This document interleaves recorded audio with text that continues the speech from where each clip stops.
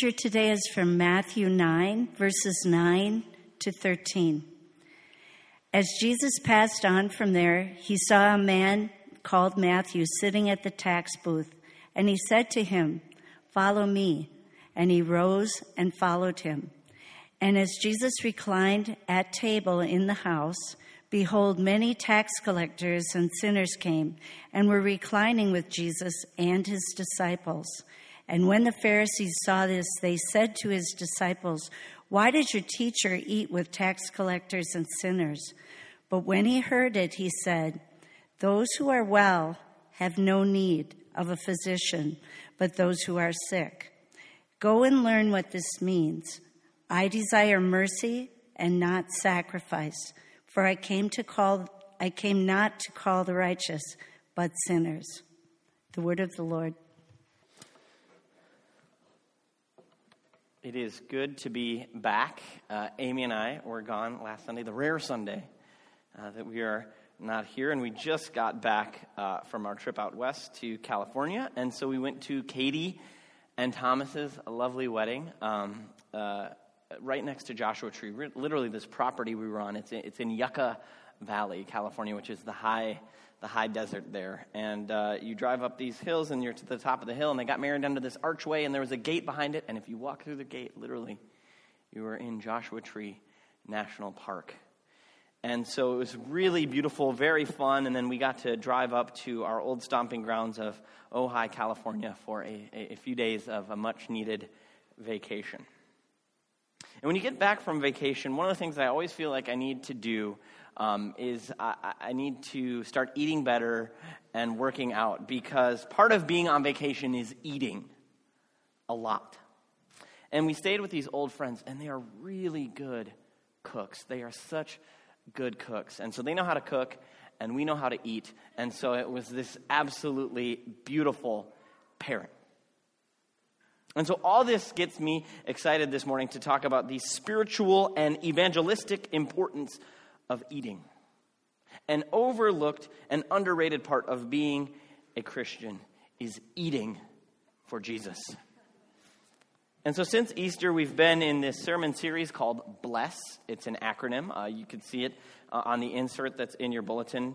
Because we understand God's mission from the beginning has been to bless the world. In Genesis, at the beginning of Genesis, God says, "Be fruitful and multiply." That's blessing. When God speaks blessing, what he's doing is he's speaking life and abundant life into existence. So be fruitful and multiply, be blessed. And then sin enters the world, and things are spiraling downhill in the first 11 chapters of Genesis. But then God chooses Abraham and Sarah and his family, and he says, "I'm going to bless you, in order that all the families, all the nations of the world will be blessed through you." And so followers of Jesus are heirs of God's plan to bless the world. We're blessed to be a blessing. We're given the keys to the kingdom of God, right? Not to lock people out, but to unlock the doors and show people the way in. And showing people the way into God's blessed kingdom life and inviting them to enter in is called evangelism, which is simply sharing the good news of Jesus and inviting people to become his followers. But as we're talking about this, doing this series, and I think the reason we need to do a series on this is that for your average Christian, including me, you're like, that's for someone else. I can't do that. It's too weird or it's too awkward. No, thank you. She's not here today, so I can call her out, but I'll leave that to like a Bridget Nelson. She seems to be like really good at that. So like, that's your jam, Bridget. Like, I'm going to leave that to you, and the rest of us can sort of, we'll go off of your vapors that you're giving for the rest of us. But the whole purpose of this series is to show, no. Evangelism is not just for some special class of Christians or for some odd zealots who want to yell at people. It is eminently doable by schlubs like me. And we learn that when we see that how Jesus does mission, and we learn to do mission like Jesus, we can see that it's not some to-do list that I have to do, but it's joy. It's simply living the Christian life in a compelling way, in a joyful way. And so when we think of evangelism like that, it's not something that should fill us with dread. Like, okay, I'm teaching you all the cold call for Jesus. All right, so pick up the phone. No. It's something that when we think about doing mission like Jesus is living life in a particular way. That it can start to fill us with joy and excitement. It makes life more rich and more whole. And so here we are. It's an acronym. We're halfway through the letters of the acronym. So we started with the letter B, which was Bible. Oh my gosh, yes. Yeah, it's not the Bible, but that's a wonderful B to start with. Like almost always. That is awesome. So yes, that's the alternative. That's B2. For sure. I love it. B is begin with prayer. B is bless. The acronym's bless. B is begin with prayer. Yes, we want to bless people. We pray for God to bless, friends, relatives, acquaintances, neighbors, colleagues. We say, God, put your blessing on them. And we also pray, God, help us to be a blessing to other people. Make me an instrument of your blessing. And then last week, or 2 weeks ago, we had the L, listen. You were listening. So that's wonderful. Listen with care, because we think of sharing the good news. Okay, like I have to have some sort of script or speech, or what are the words? How am I going to explain this? No. It doesn't start with what you say, but how you listen to people. And are you willing to sort of go there with people into the tougher places of their lives and hear their story and know what's going on with them before we say anything? And now we're to the E, eat together.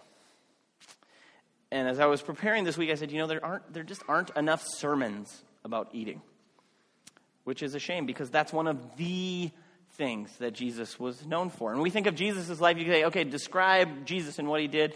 We'd get to the miracles that he performed. We think of his powerful teaching, especially his parables. We think of his death on the cross and his resurrection on the third day. But we miss how much of his life and his ministry and the controversies that he engaged in with the Pharisees were centered around eating. That who Jesus ate with and how he ate. And this was central to his ministry and his message. And so we have the old saying, right? You are what you eat. But in Jesus' world, it was as much, you are who you eat with.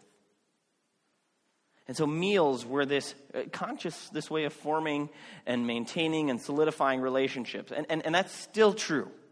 That's definitely still the case. We just don't tend to think about it in those terms anymore. Food is a biological necessity for us to live. Throughout much of human history, when you're talking about the big questions of life, we live in a time where we kind of have the privilege to go, like, what am I here for? Where did I come from? Questions of purpose and identity. But for most of human history, the most important and pressing question each and every day was, what's to eat? What is there to eat? And sort of that Maslow's, hierarchy of needs, that food and security are foundational. And so meals were so significant because they couldn't be taken for granted. And so they had this profoundly social and relational dimensions to them. And they still do that. We go to a wedding, and the expectation is at some point someone is going to feed us some food, right? Like I didn't just come for the ceremony, but someone is going to be feeding me some food at some point, even if it is only heavy apps, as was the case at one wedding that I attended one time. But they were very heavy apps, so I was filled, especially if you stood near the kitchen. You got your fill of the heavy apps. And so at ceremonial occasions, food still matters. It's part of the ritual celebration of new things coming into existence. It's like you go to a wedding, you get food. You go to a baptism, you get sheet cake. Food is part of sealing the deal. And who you eat with, who you allow yourself to eat with, or who comes into your home to eat means a lot. It's still a huge step. Inviting someone into your house for a meal is still a huge step in building a relationship with them. It sends a profound signal about welcoming someone into your life. And that's what the story of Jesus calling Matthew to be his disciple is about. It's about Jesus calling him to share in his very own life and his celebration of God doing something new with him. So Matthew is sitting at his toll collection booth, and Jesus calls him. And of course, it's a well-established fact that tax collectors were the scum of the earth in Jesus' day. No one likes giving money. No one likes paying taxes. Especially, the person taking their hard-earned cash. And so, it's going to support the Roman government. They're seen as an occupying force. And so paying taxes was seen as like one great big giant protection racket. And not only does Jesus call Matthew, but then we're told that Jesus reclines at table in the house with him, which means one of two things. Either that Jesus went over to Matthew's house to eat, or, and this is a delicious idea, that Jesus actually had Matthew over to his house to eat. And the text is ambiguous on this point. It's open to either possibility. And so reclining at the table, this is how they ate. They ate laying on the ground. Especially if you're hosting the meal. You would eat reclining, laying on the ground so you could have conversation. And this was the way that you ate with friends. And it was only slaves or servants who would eat at a table. They would sit at a table to eat. That was the lower status way to eat. And it's not only that Jesus is dining with one tax collector, but it says that many more tax collectors and sinners were eating with Jesus and his disciples. And we hear this word sinners, we sort of maybe think of the church lady from SNL, sinners are bad people. But in Scripture, it's a technical term that was used for Jewish people who weren't scrupulous in observing the law. They weren't religious people. They wouldn't have been known for doing things like keeping kosher, for example. And so that's why it's so scandalous to the Pharisees that Jesus was eating with tax collectors and sinners, because Jesus was a rabbi. He was known as a teacher of the law, an authoritative interpreter of God's law. And so as such, it would have been his job to teach people like these tax collectors and these sinners to observe the law. And only when they had become religious, law-observant people should Jesus even consider eating with them as a sign that they were now in the family, that they belonged, as it were. But Jesus' response to their grumbling is that it isn't the healthy who need a doctor, but the sick. That God had sent him not to call the righteous, or rather the self-righteous, but sinners. Right? What kind of doctor would only see patients who had nothing wrong with them? A really bad doctor, an awful doctor, a doctor who wasn't worthy of the name. The whole reason you become a doctor is you want to heal the sick. You want to help people who aren't well become well. And in the same way, Jesus is saying, what kind of God would have nothing to do with sinners? That's God's whole mission, is to bless the world, to come to people who are sinners and get them right. To go to people who are far away and bring them near. To come to people who are outside of the kingdom and bring them in. To come to a people who are living in death and give them life. That's what the Old Testament quotation, I desire mercy and not sacrifice, means. It means that we cannot confuse the means with the ends. That we aren't to confuse the outward forms and the inner purpose. That the letter of the law cannot be confused with the spirit of the law. Jesus never says that we can just get away without, get rid of outward forms. But what he does say is we can never forget what those were given for. To bless. To bless the world. And when we lose sight of that, we've lost it. We've lost God. We've lost our mission to seek and save the lost, because we too are lost without Jesus. And so one of the main ways to extend the healing presence of Christ is by eating with people as a way of extending relationship, of sharing and doing life together with them. It wasn't an accident that the first thing that Jesus did after he called Matthew was eat with him. He didn't go ahead and teach him a bunch of stuff right away. He didn't have a Bible study with him. He didn't go to the synagogue with him. He didn't take him to the temple. He ate with him, because restoration starts with relationships. That's our stock and trade as followers of Jesus, that we believe restoration starts by building relationships, and relationships start with eating. It's just the way it works, right? You walk into the school cafeteria, and one of the most important questions you asked when you were a kid, maybe it fills you with anxiety thinking of it right now, but who am I going to eat with? Because who I eat with, those are my people. Those are the people I have a relationship with. That's who I belong to, that's who I fit in with. And so relationships start with eating, and Jesus was a missional eater. And so for us to live out Jesus' mission, we've got to take the risk of eating with people. That's what the E in bless is all about. And there's a great quote from a couple of guys who wrote this book called Right Here, Right Now. And they said, sharing meals together on a regular basis is one of the most sacred practices we can engage in as believers. Missional hospitality is a tremendous opportunity to extend the kingdom of God. We can literally eat our way into the kingdom of God. Amen. If every Christian household regularly invited a stranger or a poor person into their home for a meal once a week, I might even say just don't go once a week, once a month, we would literally change the world by eating.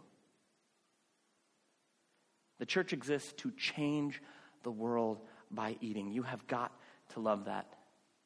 And maybe that should just become our church's mission statement. We are here to change the world through eating, to transform South Minneapolis through eating. And in the membership class, if we said, what does it mean to be a member? You eat.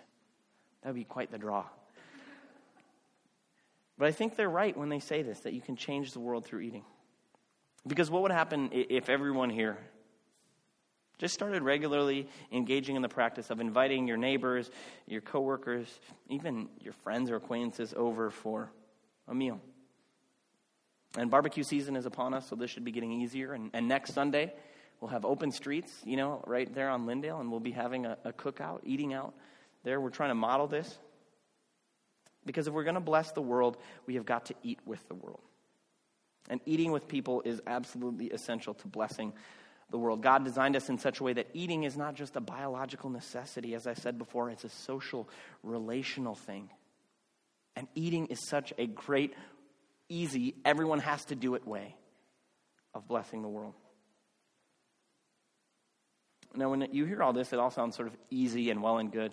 But there are always the buts. It's not that simple. And so we all have our buts with eating with folks on a regular basis, but I don't have time. Right? We're busy people. And so many of us, if we have families, can barely find any time to eat together on a regular basis. Or if we live alone, we don't have time to cook. We just throw a Stouffer's mac and cheese in the microwave, at the end of the night. And so I get it. Finding time to eat with people seems like a practical impossibility, but what if maybe, just maybe, this idea that we're supposed to be folks who eat with other people, and we answer this call of Jesus to missional eating. What if this finally got us to the place where we realize that we've got to start managing our time and doing life differently so we can do this practice? That it's not about, sort of squeezing one more thing into our busy schedules. Okay, I got to eat with people now. But it changes in a profound way the kind of things that we do and we make time for. That we start doing life differently. That we've got to shift our lives to engage in these regular rhythms and practices that allow us to be blessed and bless the world. Things like slowing down and opening up our lives enough to eat. There's another big but, and it's I wouldn't know what to say, or I don't want to make anyone uncomfortable. Especially myself, I get that. And I realize, that however your temperament is or personality, that the idea of having these social occasions and interactions can be not comfortable, especially if maybe you're introverted. And if you don't know someone that well, this can be daunting. What am I going to say? What are we going to talk about? I hate small talk. But I believe that personality and temperament, those are not the things that get to call the shots here. That God has called us all to bless the world, and so we have the ability to do that. And even if we don't like talking, we can listen. Just ask questions. Because lots of people are used to not being listened to on a regular basis. I mean, E is for eat, so it's not too much more complicated than that, and you can always just put food in your mouth, and that's a great way to carry the evening forward. You don't have to talk, just eat and listen. Now, there's all sorts of other buts about missional eating, but I don't like to have people in my home, but I can't cook, but I don't have time to clean up, and so the place isn't ready for guests, or I don't want to fix something fancy enough for guests, and so just let me rebut those buts very quickly. But I don't like to have people in my home. That's why God created restaurants. But I can't cook. Then order pizza. Everyone loves pizza. But I don't want to, clean up after a nice meal. Paper plates are a miraculous thing. And if you're like, I don't want to clean my house, three words, close the door. Just put everything in one room and close the door. And people cannot see it. And it's actually, when you have people over, it's a good excuse to clean your house. Amy and I have life group at our house every other week. And so every other week, we know that our house will get cleaned, that the toilet will get cleaned at least every other week. And so we get to have that blessing happen at least twice a month in our house. And so there's tons of reasons that can make this difficult and uncomfortable, but it is totally worth pushing through our excuses, getting out of our comfort zones, so we can discover our mission for our lives by allowing God to bless others through the simple act of eating. Wow, it's not very complicated, but it's so powerful. Because we can't forget the stakes. The stakes here are high. It's blessing the world, accomplishing God's ultimate mission for our world. And so for some of you, as you take on the challenge and this missional practice of eating, you'll discover that hospitality is a spiritual gift that you didn't even know that you had. And you'll grow so much by using this. We stayed with a couple of old friends in Ojai, Drew and Victoria, and they are this shining example of people who just exude hospitality to the nth degree. That this is their spiritual gift that God has given them, opening their home to become a place of celebration. And I've never met people more generous with their food, with their pool, with their hot tub, than these people. And this amazing community has formed around them in the Ojai Valley. And, there are members of the church that I worked at, but church people and non-church people, they're all coming together in this place. And it's beautiful. And so when we open our lives and our homes and we eat with people, we'll find that we're helping other people eat their way into the kingdom of God.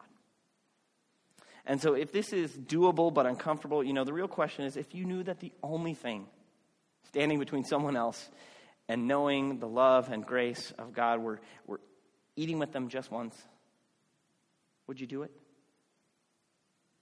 If the only thing standing between your neighbor and a saving relationship with Christ was having them over for dinner, if that were true, would you do it? Would it be worth it? And it's not about having a Messiah complex, but it's about having the Messiah's mission. And he's given you and he's given me this mission to bless the world. And so will we rise to the call on our lives? Through prayer, through listening, through eating. If even a handful of us as a community started doing these missional practices on a regular basis, where we live and work, and this church community would become different. People would find their way back to God. Broken and lost parts of the life that God intended human beings to have would be restored. And so may you and I take God's word today and let it take root in our hearts and our souls and our stomachs. And let us eat our way into the kingdom of God. Bon appetit. In the name of the Father, Son, and Holy Spirit. Amen. Please pray with me.